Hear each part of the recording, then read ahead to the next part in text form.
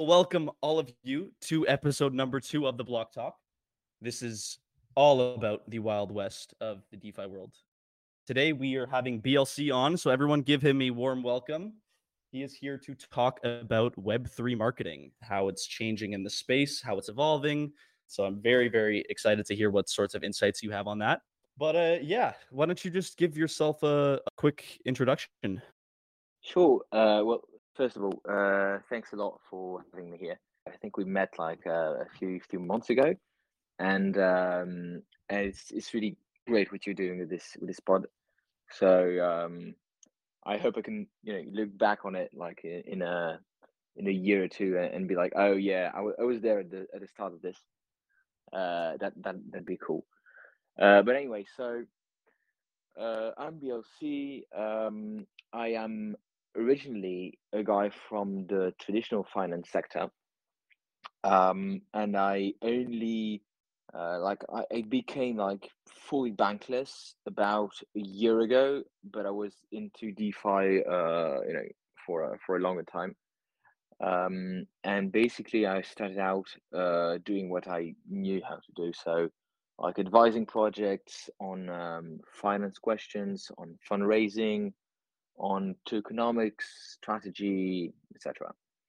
And actually, as you go along, you meet new people. I've met, frankly, incredible people, builders, advisors, all that, investors as well. Very extremely talented people, and as you meet them, you see a few projects, and you tend to like some of these, and that's how I became, extremely focused on Web3 marketing, and that was actually thanks to a developer who's called Drew. You probably know him, and so yeah, that's how I got here. So in terms of like you said, you worked in traditional finance. What were you doing in traditional finance? Like, what was your job title? Well, I had a few. I worked in every asset class that you can imagine. So Really? I started out, yeah, really. I mean, I started out as a trader on a forex floor in Paris.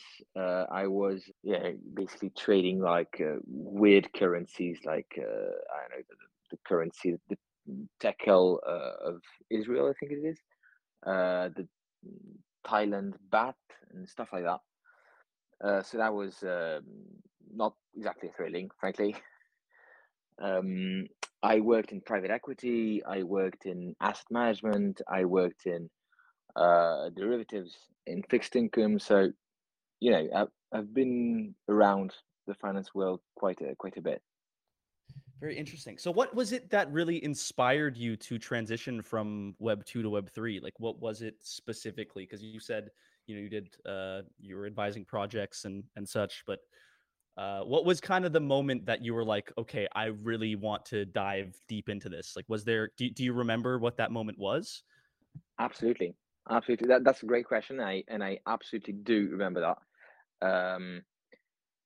So basically, I've been a sort of a finance nerd for years. So I was really fond of when I was like 14, 15. I would trade on like plus 500 of trading platform, day trading and all that. And I remember that when I was about 18 or 20, I discovered the world of derivatives and complex financial products, and it was really something that was so interesting. It's so complex, and yet it makes sense in the end. And actually, what I loved with DeFi at first was exactly that. I found in decentralized finance um, the world that was the innovation, the um, yeah, the spirit um, that was present in finance in the early 80s or the early 2000s.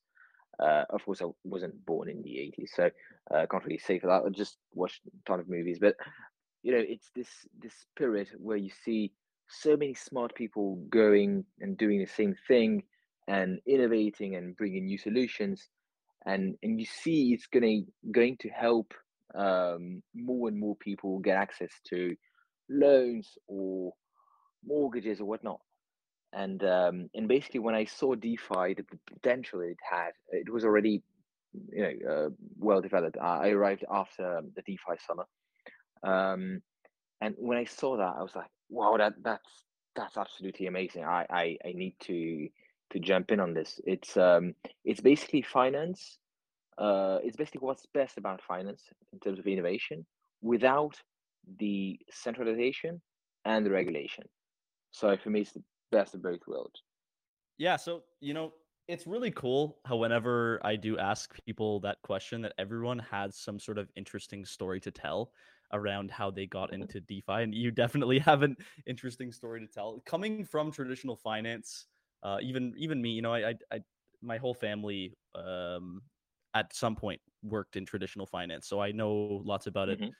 And yeah, so it's just really really cool that everyone kind of has their own moment of like this light bulb going off in their head where they see the future of finance and they see where this can go. Because I was talking about this briefly in the last episode, but like you said, that the spirit of Web3 is so bright and active and just growing, because we are in the dinosaur ages of blockchain and uh, DeFi and Web3. Like Web3, it's it sort of exists, but it's a little bit like people are kind of like, Yeah, what is it? I mean, it's What's so really early, going man. on? Yeah, we're still really really really early, which is why I think we need innovation, which leads me into my next question, something you talked about briefly up there, which was innovation. And yeah, how do you suggest that, and what are your thoughts on the way that innovation in DeFi and Web3 is going? Like, where do you see that going in the future? What are some avenues which you think are going to do well this year? And how do you suggest that people, you know, become innovators within DeFi and Web3? Right, that's a good question as well. First of all, you know what? You know what you should do? You should write a newsletter with the stories of how I got into Web3, of people you meet, because I think that would be incredible. That's a I think really you interesting can get idea. so many stories, and like great ones. Um, Everyone has a unique one too. of course, of course. So anyway, to get back to your question, um, I have one thesis for the next next cycle. So I don't know if it's going to be 3 years, five, I don't know. But my thesis is, um, we need more outside money, and that means that you need to onboard more people.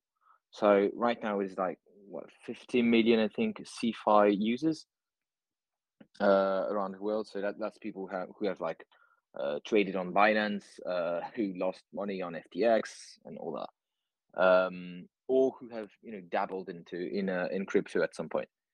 I think the goal for crypto is to onboard more people, and in order to do that, the thing I believe in is in UX. Basically, if you look today at most protocols that were built during the last bull run, they're absolutely awful, man. They're terrible. It's a pain to use. If you look at like, oh, okay, this is one I like personally, but in terms of UX, it's really horrible. If you look at Curve, if you look at one point, I was using something that was called Solid, I think. It was made by Andre on Phantom, and frankly, man, that the UX here was horrible.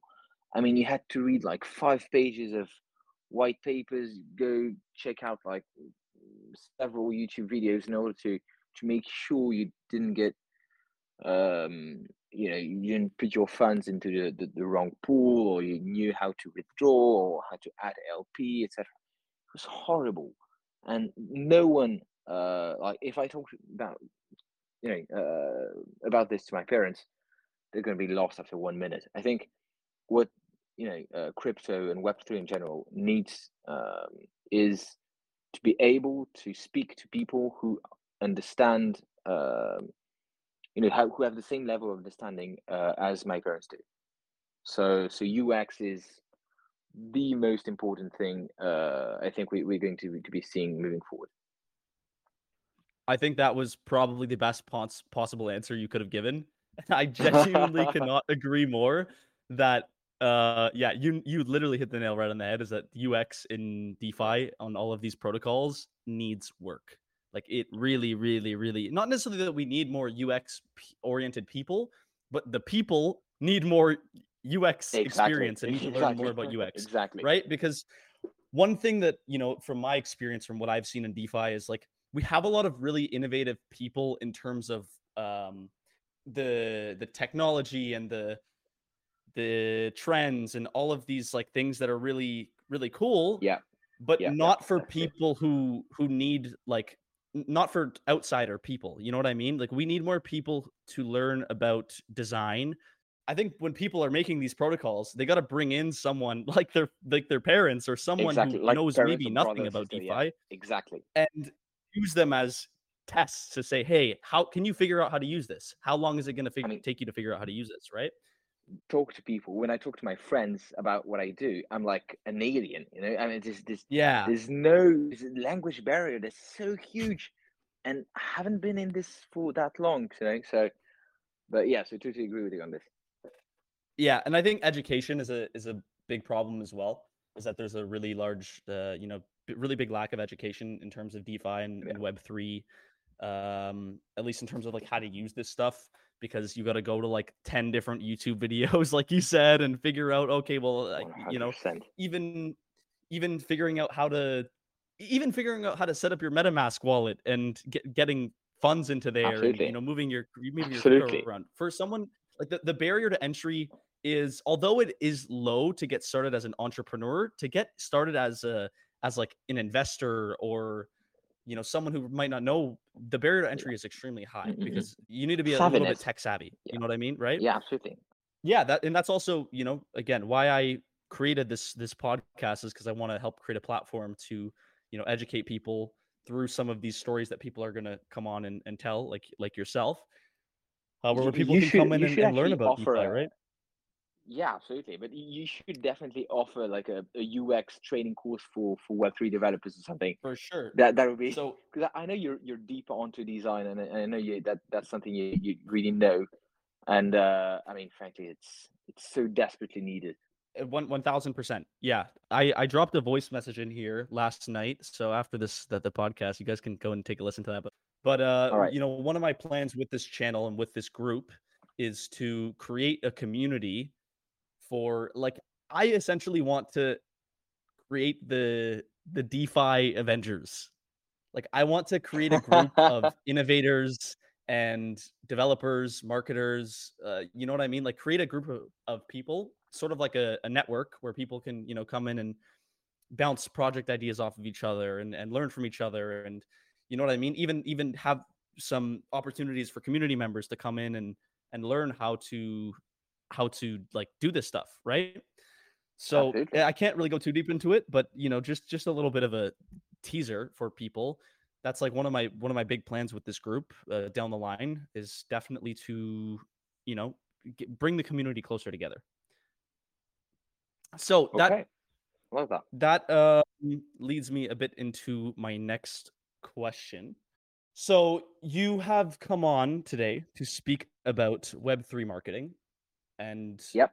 that is what myself and many people in the community are very, very fascinated about, because Web3 marketing and Web2 marketing are very different.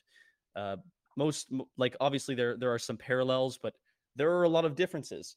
So if you could kind of just go over some of the contrasts of Web2 marketing compared to Web3 marketing, the differences in trends and things like that, and just give a quick explanation of like what Web3 marketing is.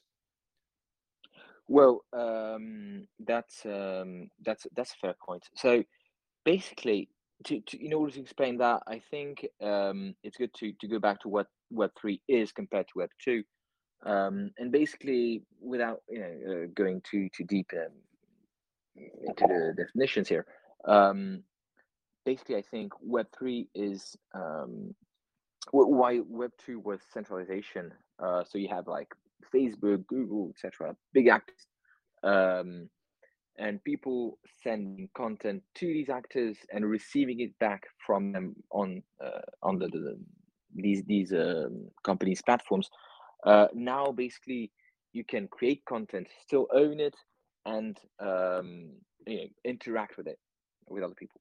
So that's the very basic definition of what I call Web3. And basically, what that means is, in terms of marketing, Web2 marketing is basically agencies, right? So you go to someone, you trust their talent, you trust their ability, you trust whatever sort of experience that that they have. So it's a trust based system, um, and in there it's like sort of a black box. They do their magic, and you get some content, or you get some I don't know, clients, whatnot, whatever you're after. You get that from them directly. Um, I think this is a very valid model, by the way. I'm not saying that we plan to completely override this. I don't think that that's the case. Or and I think we still need experts or people we want to believe in, right? Um, However, what Web3 offers us is the potential to do something that's more community based. So instead of having one person whom you trust, you can have a variety of customers, for example, of people with whom you've already have had an interaction before. So they're either like former clients or they're current clients or whatnot. And the idea is that these people can be your ambassadors. These people can sell your product way better than anyone who's part of an agency, because these people have used it. And that's it's funny because it's something that many companies have tried to do. You always see like client success on all the SaaS websites that you can go to. There's always a few a page there with Microsoft is a client of ours. They're so happy. The VP of operations said blah blah blah. And um, so it shows that actually people tend to trust more someone who's like them than some random expert, right? So if you want to go to the barber, I mean, you could go online, and people do go online, but it's probably better if you ask your neighbor. If you see the neighbor, you see he has a great beard, amazingly shaved, and all that. Well, you're going to ask him. It makes more sense than to go onto Google to ask for the validation of the masses, right? So, and that's, I think, the essence of Web3 marketing is actually going back to the roots being peer to peer, basically, and it's using technology to make peer to peer marketing work again. And yeah, so that's the idea actually of working on this topic came from Drew. He had a project. I don't know how he got the idea, frankly, but it came from there, and I thought that was really really great. So that's how I came here, and that's my view, if you will, on the topic. Right. Yeah, and I think that goes to show that social proof is really really important in Web3. Like if you have your reputation is really everything, because your Definitely. alias within Web3, usually people are what is it? Pseudonymous. So most people don't show Yeah. their faces. Most people Hmm. most people live essentially within the space through an alias, and Definitely. whatever their profile picture is, and that's how you recognize people. Where in the real Yeah. world, you recognize people by their face. Yeah. So Obviously, I think things are going to get a bit different. I'm sure more people are going to, reveal themselves as things move on and as times kind of change a bit. And I For think sure. a lot of that, the reason why, people choose to use pseudonyms is because Web3 and being within DeFi specifically feels a little bit like a gray area for most people. And Yeah. not necessarily because it's just because there's no regulations around it. There's nothing that's really Hmm. like we don't know what the future holds. So I definitely don't blame anyone for it. I think it's really healthy for the space right now that people, are finding a way to create this peer-to-peer trusted system without actually having to necessarily reveal who you are. Basically, it is 100% true that when you it is also an element of fear, and I think that was also the case at the very early stages of Web 1, right? Because like the first email that was ever sent was a spam, right? And I think people and like basically Web 1 was all about porn mainly, right? So I think it took some time for people to realize that they could be themselves um, on the web. And even if you look at like the first blogs, the first like email addresses and all that, they were so rarely, something that was connected to their real name. This was like Marco 1995 or something. Um, and I think it took some time, and now people are comfortable living on the web, on Facebook, on Twitter, showing their faces, all that. And I think it will probably become the same with Web 3.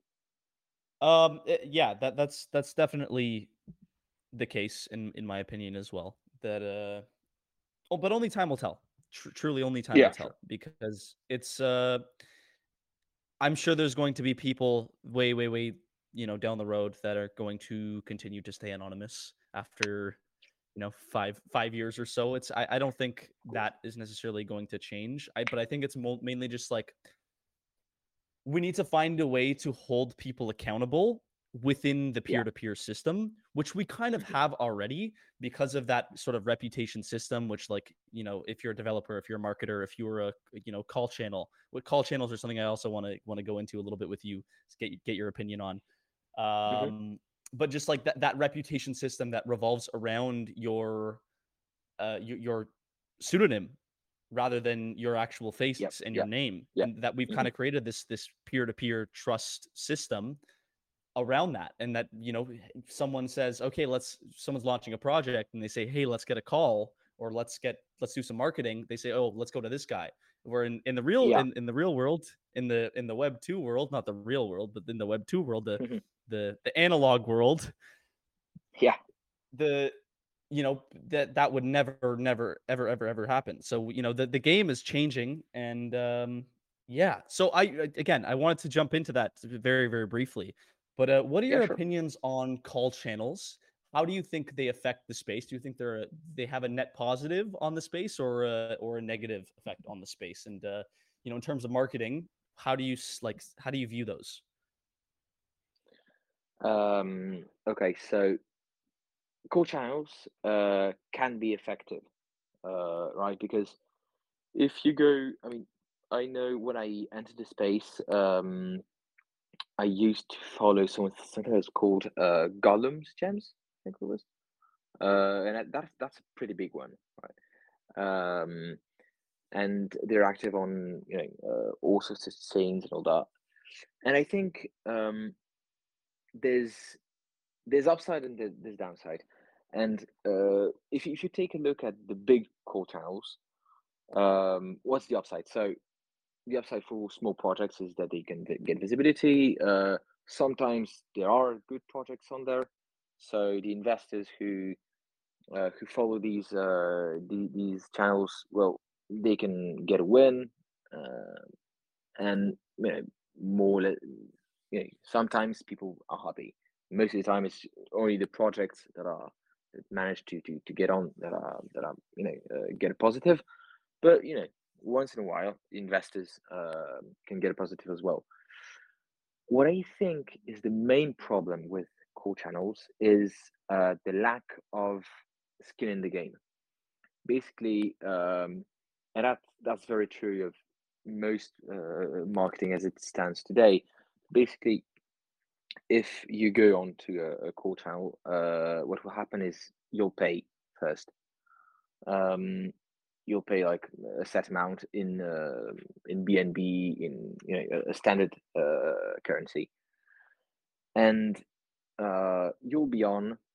Hopefully, your token works, and if the channel guys bought some of your token at the pre-sale, they will make fat profit and dump it afterwards on the poor blokes who arrived later.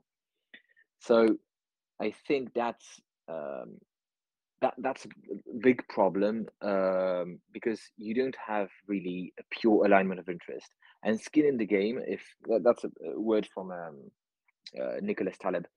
I don't know if you've heard of him, but philosopher, trader, American, Lebanese, I think. And basically, the idea is that if you stand to lose by having your product perform in a bad way, then you are much more incentivized to make a good thing, to make a product that works. And that I think is something marketing should aim towards. And core channels definitely don't work on this model. So you never know what you're going to get in terms of quality. So if you go and follow one channel, you can never really be sure it's going to make you money, and most of the time it doesn't. And I'm talking about some big channels, and yeah, some big channels do have more selective processes, but very frankly, most channels don't. And these guys are paid, and they won't really help the project in any way. So I think that's something to keep in mind, is that when you don't have alignment of interest, especially with what we said before with about anonymity, it's going to be hard to make reliable good decisions and uh, good pushes, basically. Yeah, and building on that, I think it is very true of what you say, is that most of these call channels are simply that they have hundreds of projects in their DMs, pick one, Hmm. bring them on, post, control C, control V, Exactly. and then they go sit back and whatever, go watch YouTube or go watch Netflix or something, right? So Yeah. a lot of these call channels, I genuinely believe, just simply run their channels on autopilot, which is, Hmm. not at the end of the day, not the worst thing in the world. But I do believe there are some good solid call channels out there that do believe in the projects which they post, No, and for sure. actually do vet developers. Like I've met many call channel Of owners, and course, yeah. I'll certainly be having call channel owners on this podcast 1000%, and I'm going to bring them on and ask them for their opinions, share their thoughts on the game and how call channels benefit the ecosystem, which I genuinely think that they have and continue to bring a lot of volume into projects, which is like something that I think you That's can't true. really necessarily disagree with. It's true that when For one sure. of the bigger guys posts a project or posts a does an AMA with one of these pre-sales, they bring a lot of volume. The quality of those investors, I can't really touch upon. It really depends on the channel that's posting it, Hmm. but it is something that is keeping the ecosystem of DeFi alive for sure, because these are like the Yeah. main guys who are bringing these projects on. I think, like you said, the biggest problem, in my opinion, as well with call channels is that there's really no incentive for them to push the projects past their first post, other than Yeah. to Hmm. post that, oh, look at us, we got a 2x or a 3x, right? Yeah. Exactly.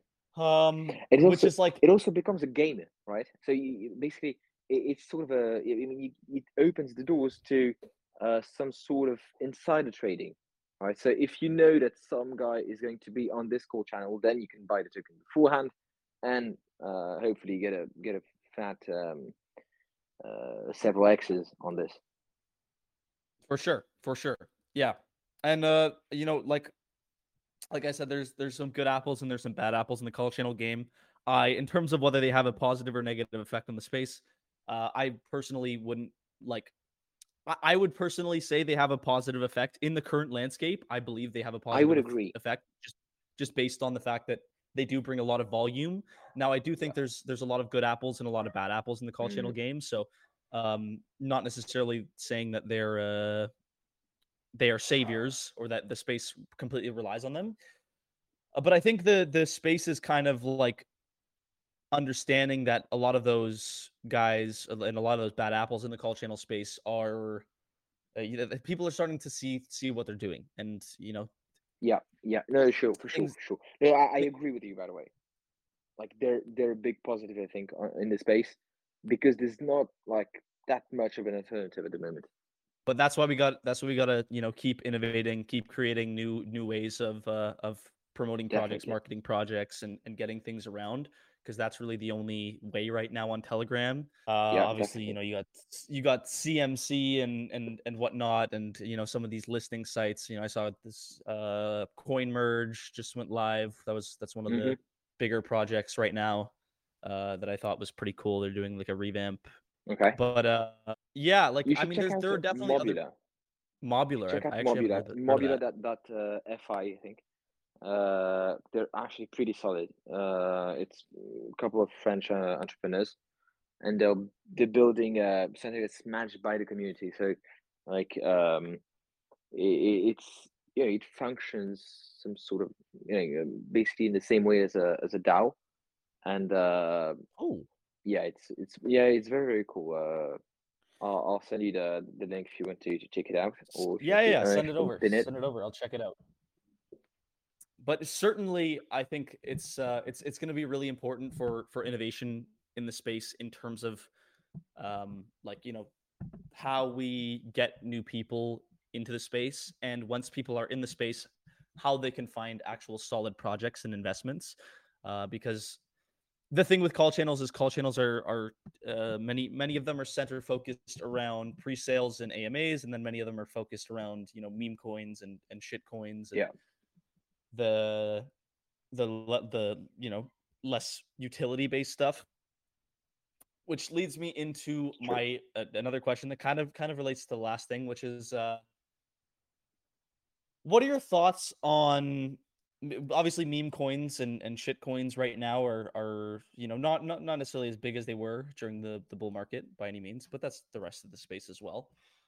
Hmm. How do you think those have an effect on the space? Do you believe that those will continue to be a powerhouse through the next bull run, or do you think that some of the bigger, more utility-based projects are going to start outweighing things? Okay, that's a very complicated question. In terms of the effect that they have on the space, for sure, it's not. I mean, it's not black and white. So it's not purely positive. It's not purely negative. What they do is, for sure, they bring lots of users. I mean, crypto wouldn't be what it is at the moment if Bitcoin wasn't worth 23K, and Bitcoin today is regarded as the holy grail of crypto. But 10 years ago, it was absolutely as degen as the next shitcoin, you know? Yeah, yeah. So, so it's a question of perspective, right? You can't, so what maybe the new shitcoin of tomorrow is going to be the as respectable as Bitcoin is 10 years from now. So so for that, actually, shitcoins are very helpful in the space because they bring TVL, they bring people, and they sometimes, most of the time rather, these people lose money. That's true. It's and there's no way around that. However, that's a big positive. On the next side of the question, are they going to be a powerhouse for the next few years? And well, yeah, what my thoughts on this are I think that's the moment when we should actually calm down on the shitcoins, because it is true. What it is true that they bring people and investors money, which all helps bring new projects to life.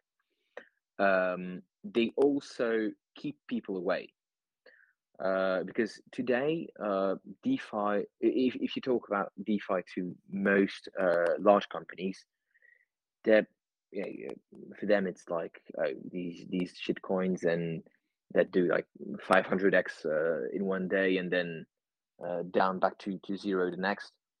um I mean, it doesn't really create confidence.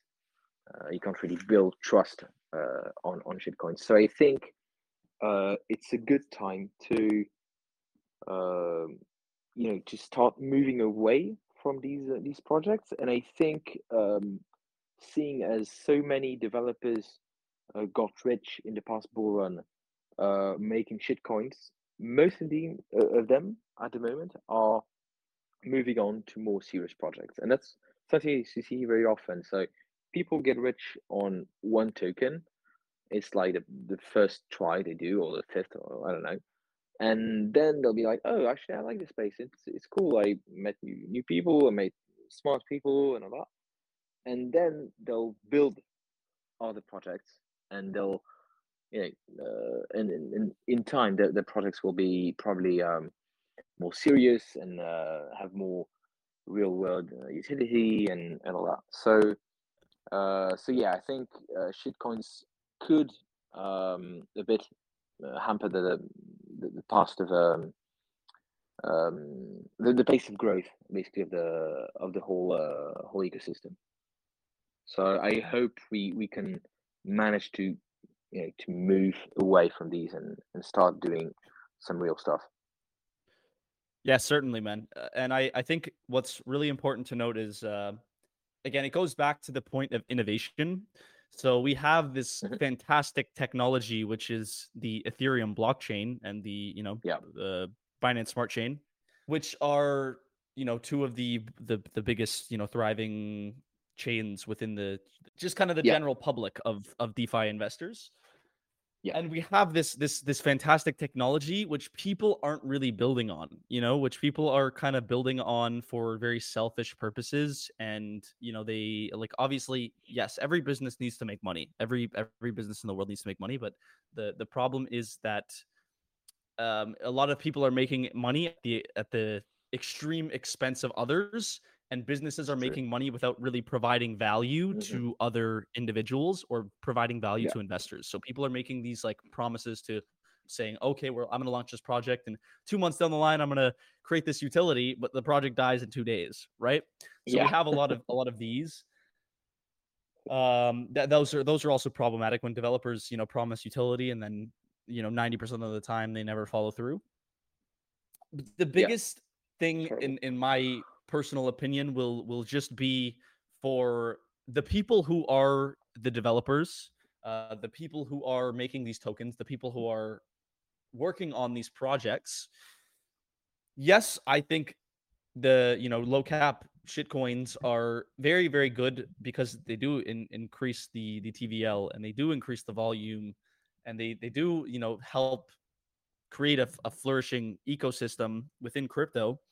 But I think a lot of these guys need to start putting in some time to growing these, like start growing other projects, start working on things that and start developing ideas that will create some sort of innovation. And after 6 months to a year, you might have a product or a project that will thrive in a market for Yeah, longer than two hmm, three days. Even yeah, that's why, like I said, that's why I wanted to create this group, is because I want to create a network of people who want to innovate and who want to create and who want to work on projects that will actually change the space a little bit and make a yeah, dent. Start looking at real world applications of Web3. Start looking at how companies and businesses yeah. can get into Web3 and things like Totally. that, tokenization, all of those things, right? So I think it's going to be really, really important for people to look at how we can become innovators and how we can kind of transition out of that. And you know what you're saying actually at the moment is really interesting because it also brings me to another point that I think it's important to raise is who the investors are, right? Because if you look at the moment, the reason, part of the reason shitcoins work and people get dumped on, so you don't really work for very long, but they do get this cycle of hype is also because of investors are seeking quick profits. Oh, certainly. Yeah. And I think one of the big things I personally would like to have is to bring people who have had like a solid education, who don't necessarily want to invest in the stock market because it takes a lot of time to research, and maybe they feel they don't have enough money and they want to make gains, but not necessarily like a 5x in 2 days, right? Because I'm seeing it for CoinPop, right? So the project I'm managing at the moment, I'm always seeing every 2 days. I'm seeing people say, "Oh, why not new all-time high?" It's all the time, Yeah. and I'm like, dude, uh, I mean, you think of it as a company. You can't like if you invest in Apple, you won't get all-time highs every 2 days, right? Yeah. That's not how it works. So, so and I think what I would personally really like is to bring these people who have who want to do to spend the time to learn about a project before investing. So want to do due diligence and who can then invest and wait for the long term. Even when I say long term, it's not like 40 years, right? It's like a few months, a few years. That's a few years tops, right? And Yeah. that I think is also a big challenge. It's like bringing these people who are like investment bankers, who are I don't know, traders, consultants, all these. I mean, I've got a ton of friends who work in these sectors. They don't really invest too much in crypto. I mean, No. they get hyped maybe at the end of the bull run, and they get dumped on because they arrived at worst possible time.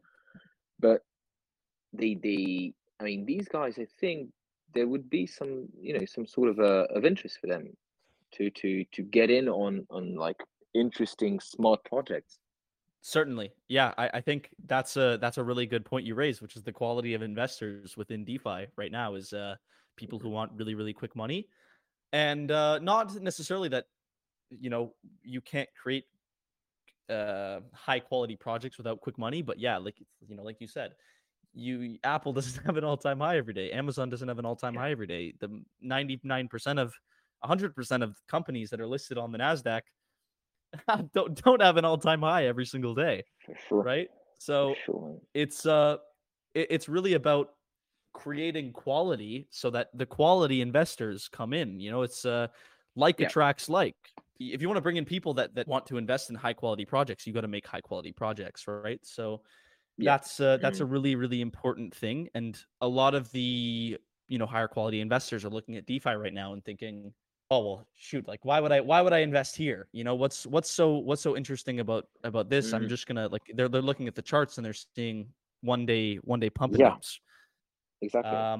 So that's you raise a really, really good point there, and that's something that you know I've thought a bit about, but not really put too much thought into.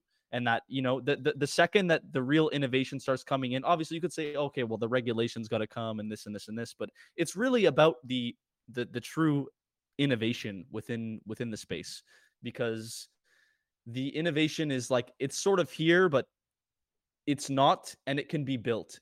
All we need, I would say, Yeah, is one or two really, really, really, really good, solid projects where you can apply revenue real and world concepts into basically, yeah. DeFi. And again, yes, this is what I intend to do with this group. So this is you've come to the But I right like this, man. place. I frankly like this. I mean, I think this pod. I mean, if if you keep working on it, I'm thinking it could be very very big. You know, it can be. Do you know My First Million? My first million. No, I The don't. The podcast. Haven't seen it. You should I try it gotta out. watch it. It's great. It's by Yeah. yeah, it's Sean Puri and Sam. I don't remember his last name, but basically it's two like Web2 entrepreneurs who like they're in their 40s, I think. And they talk about like they invite over like investors, entrepreneurs, mainly entrepreneurs, and it's so cool to see them. You know, they interact with these guys. They really go heavy actually. Sometimes sometimes they throw a few jabs and all that, and it's so cool because it's all about money, all about entrepreneurship, and I think that's something that's missing from the crypto space. And I think if you start inviting over like Web3 entrepreneurs, I mean this could be so interesting. Like you Yeah. invest like managers, people who have projects, developers, people who have ideas, investors, whatnot. Yeah, man, I'll definitely check that out. I'm looking for different podcasts to check out and see how I can apply maybe some other concepts from different podcasts into my own, Hmm.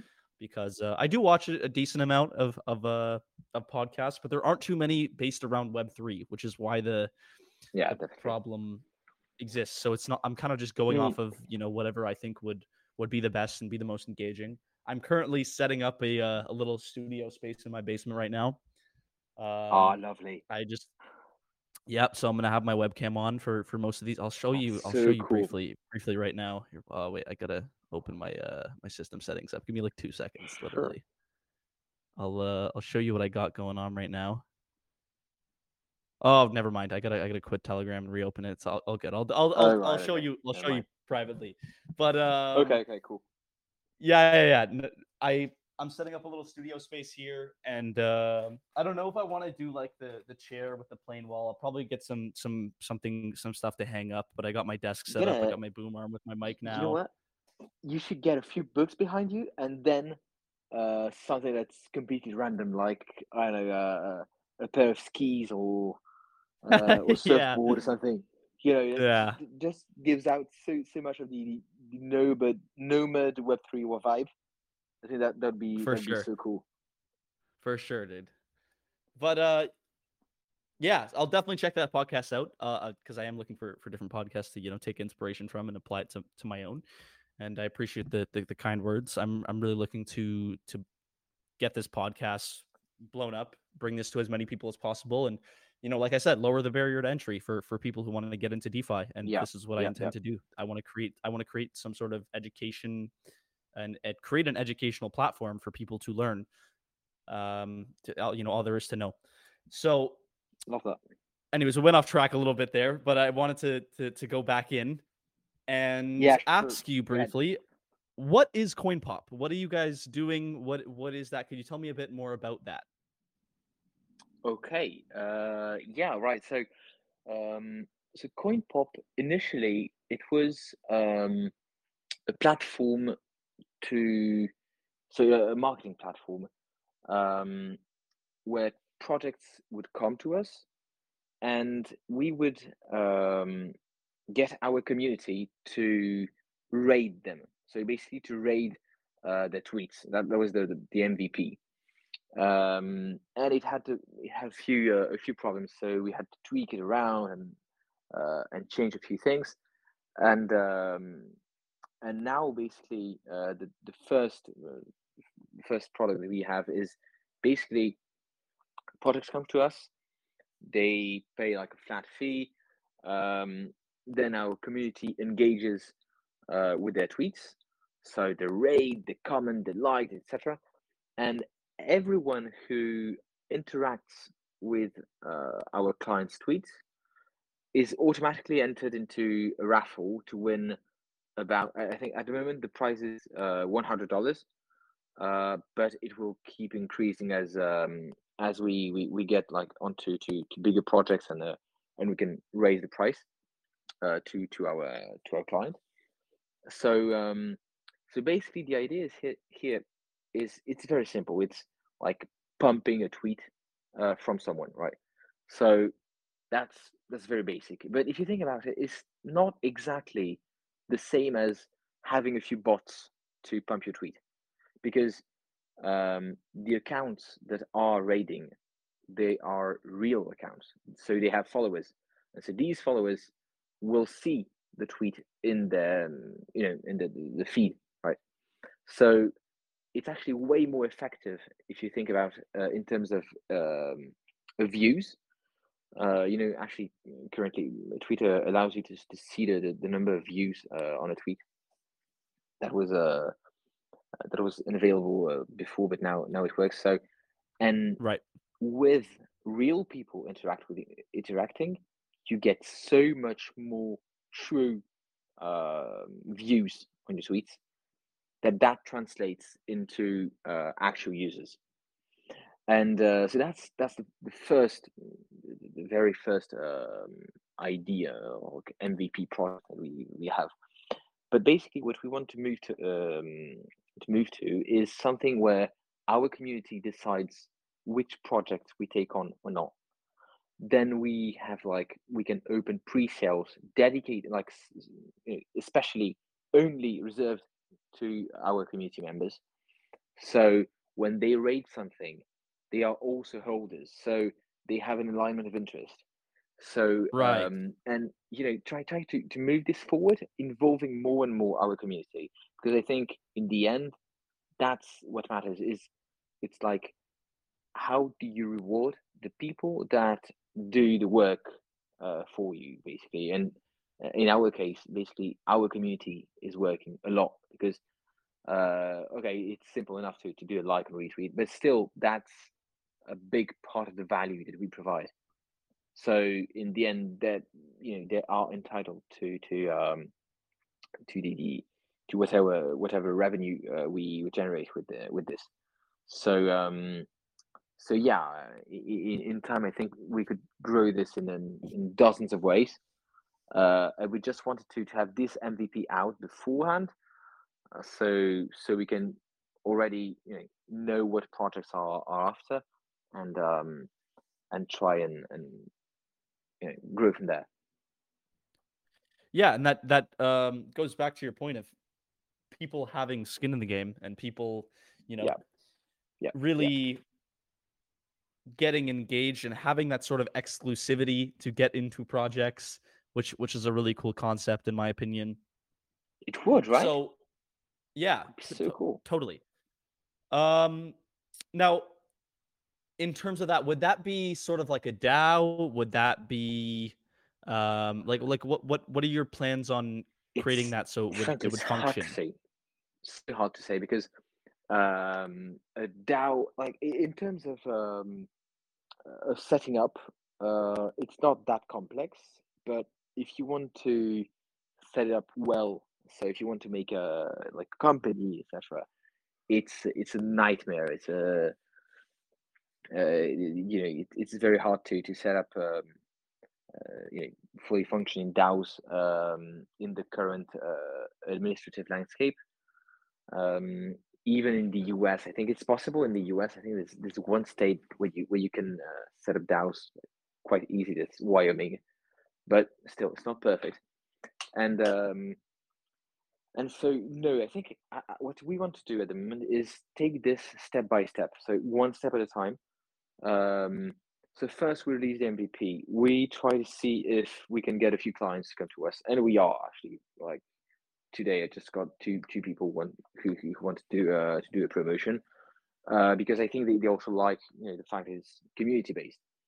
So when this is done, when we manage to understand what our clients' needs are, once we've understood what our holders want, then we can move forward and see.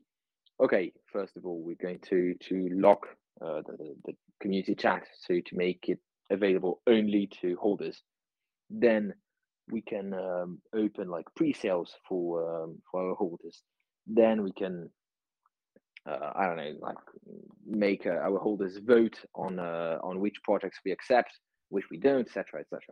So Right, basically, right. in time, what this could become is sort of a call channel that's held by its members.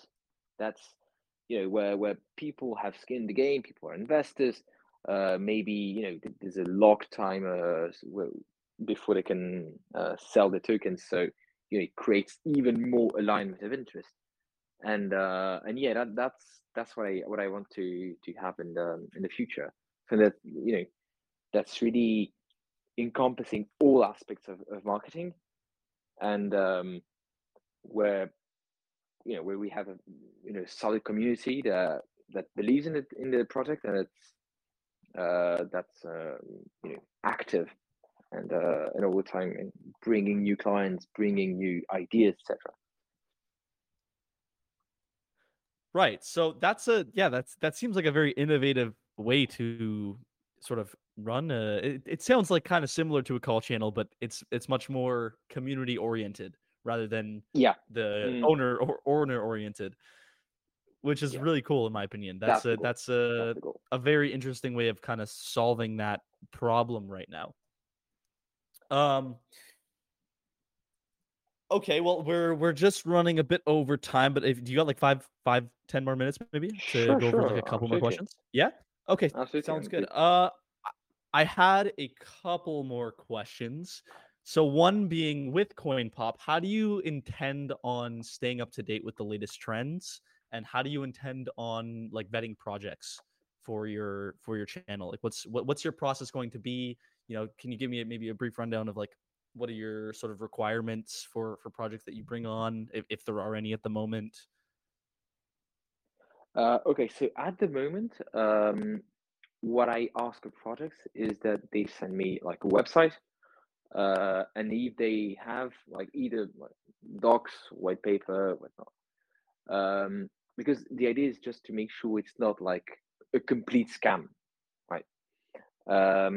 So also what we are setting up at the moment is also just an anti-rug system to make sure that any projects that we work with has performed a bit of a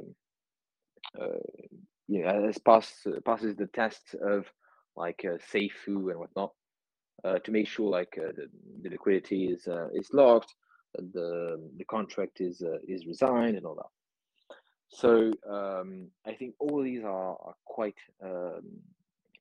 like it's the basics, but it's also important, right? You don't want to show something where everyone can lose their money instantly. However, at the moment, this isn't our biggest concern because we're trying to see how this can provide value before even going the step beyond, which is seeing how we can incorporate skin in the game. And I think this will come a bit later when we move this to a more investment vehicle. Um, but so yeah, I think that was your first question. I think I forgot the second one. What was it again?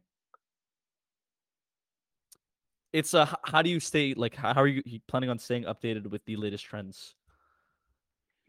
How do you mean in terms of like whatever's So new in like crypto? what sort of, but like when I say that, more or less just maybe not necessarily the latest trends, but like what's your process of looking for projects? Obviously, like you said, you want to vet the projects, of course, but when you're actually out there looking for projects to bring on to share with your community, like what are you looking for? What are you using to look for these projects? Or is that just kind Right. of like So you're just basing it off of what you know? no, basically, so we want to make sure that as many projects come to us instead of us having to go to them. Right. Um, so to that end, what we wanted to do was, and what we are actively doing at the moment, is trying to sign a few partnerships with exchanges, with incubators, with launch pads. So basically, the idea is here that we can get projects that have already been vetted by others, and get these projects to work. work with us on events that are that happen at specific times. So, for example, if you look at a product that's listing on CMC, they might want a few tweets before that or after that, just to be boosting their image at the moment of the listing. And basically, that's what we are going to make these partnerships, because I think in the end that's probably the easiest way to do things, right? I mean, you go to solid like aggregators like that, and you're pretty sure it isn't going to be a rug pull or a complete scam. Right. Okay. I think that answers my question well. Okay, And cool. going into the like kind of, for me trying to wrap my head around it so far, it's like it really interests me. The concept really interests me mainly just because it is something that hasn't really been done before. No one's doing that, so it's gonna be interesting for even me to see, because I'll be coming to check it out, like certainly. Cool. So Cool. I'm very interested to see how that works out. What that does for the space, and what that does for your community, because I think that if that concept works, that's something that could really change the way that marketing is done. I think so. I mean, I hope so. I see potential in it completely. I completely see I completely see potential in it. If you think about it, CoinPop is nice for crypto projects, right? You can get a few hundred likes and pay $300, which is way less than what you would get with a core channel or with a what's it called, an influencer. But if you think about it, this could work for e-commerce companies. Say like you have it's something that already exists a bit, but it's not very standardized. You can get, I don't know, a company that sells shoes, for example, and they can definitely do sort of raffles like this, where every time, like if you're a client, you can get a few tokens, and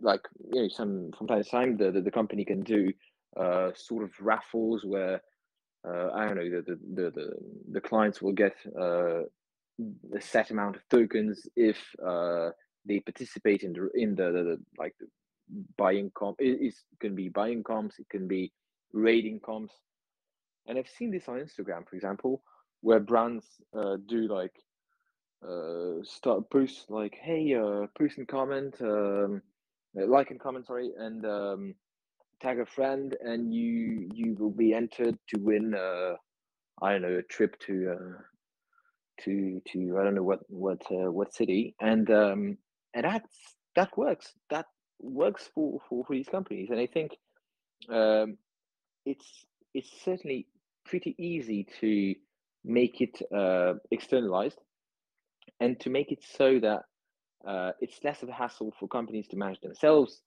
and also to make more standard giveaways, and to integrate them better with the company's referral systems. So I think it's also something that could work for Web2. Actually, it can be way bigger than shitcoins. Right. So, I have one final question for you before we end this off, which is, through your time in Web3, what have been your biggest lessons, and how have you applied them to your life, and maybe even just within your business as well? Like, what was the maybe one or two biggest things that you've learned throughout your time in DeFi? Well, that's a tough one. That's a tough one. I think one of the first one I think was never rely on hopium, because I invested a lot last year into projects after doing a ton of due diligence on the on the community and the founders and all that. And I lost quite a lot, partly because I would not like I would I would look at a Discord chat and be, oh, cool, these guys are doing so much. They're very active in the chat. They're present. They say they don't want to let the community down. The community is super active, and actually, it's sometimes these projects dip 90%, right, and never get back to the previous ATH. So I think that was the first lesson, is that people tend to be overly optimistic, and you can't let that fool you. So, and particularly in the crypto space, if you're a day trader, you can't let something that you own slip more than 25-30%. I mean, at that time, you should sell. I mean, that's my view at the moment. That, like, if a token or an NFT you hold loses value more than, it's a question of risk tolerance, but more than like 25, 30, 35%, I mean, just sell, because yeah, promises are nice, but unless you have something very tangible to work off of, then just you shouldn't lose your time and money on this. So I think that was the first one, and the second one was, I think, about the importance of communities, and which can make can be a bit weird to see the two at the same time, but I have come to realize that for some projects, they never ever reach any sort of big market cap, because they don't have a community, and because they just didn't focus on this. And actually having an engaged community, I mean, I see what it is with CoinPop, but it is a huge value in and of itself, because it's people who believe in you and who are more than just clients. And I think that's I think the second element I think I learned really in Web3, and I wasn't really as impressed at first when I saw like big communities, very engaged ones, and now I am, because I know all the work it takes. So yeah, and just to respond to your second part of your question, I think that means that in terms of my life and how I'm trying to use this, I will certainly be trying to learn all sorts of growth hacking that there are out there, because well, yeah, getting a community big enough and getting an engaged community is has so much value that, yeah, I mean, I think it's worth spending like 90% of your time on it. Yeah, man, I completely, wholeheartedly agree that community is huge, huge, huge, huge, huge, huge. Yeah. And the community is the backbone of DeFi right now. That it's it is extremely, extremely important. So you build a community, you can have something very, very, very solid. So that's one of my big focuses right now, is building my own community for this, and getting this kicked off. Community's growing fairly organically, but I'm going to have some. I plan on having some fairly big names on soon. I've got about cool 4 or 5 people booked after over the next couple of weeks. So okay, there are going to be many faces to look forward to. But we are going to have to wrap it up here, because we are running a bit over time. Sure. But I really, really enjoyed talking to you. I really enjoyed your insights. You have some really, really interesting takes on the DeFi space that I definitely learned something today. I'll tell you that. But yeah, thank Well, you, that's great, man. very much for coming on. I really like what you're doing over at CoinPop, and yeah, you had some really interesting insights and things to share. Well, thank you for having me, man. It was I'm great I'm to be sure here.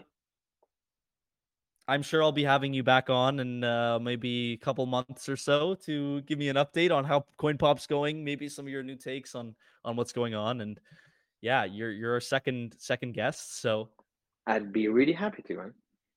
okay, well, enjoy the rest of your day, and thank you everyone for tuning in.